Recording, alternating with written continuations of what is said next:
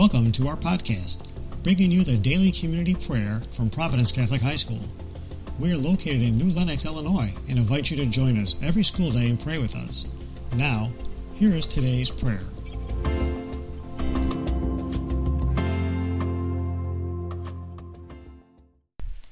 Good morning, Providence Catholic. This is Miss Olivetti from the Theology Department, and it's time for our community morning prayer.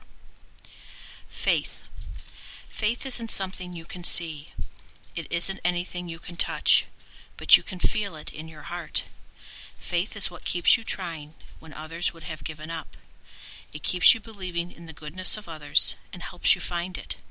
Faith is trusting in a power greater than yourself and knowing whatever happens, this power will carry you through anything. It is believing in yourself and having the courage to stand up for what you believe in.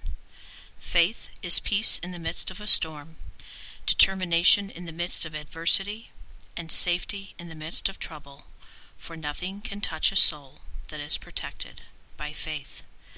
Lord, may we live out our gifts of our faith to all we meet this day.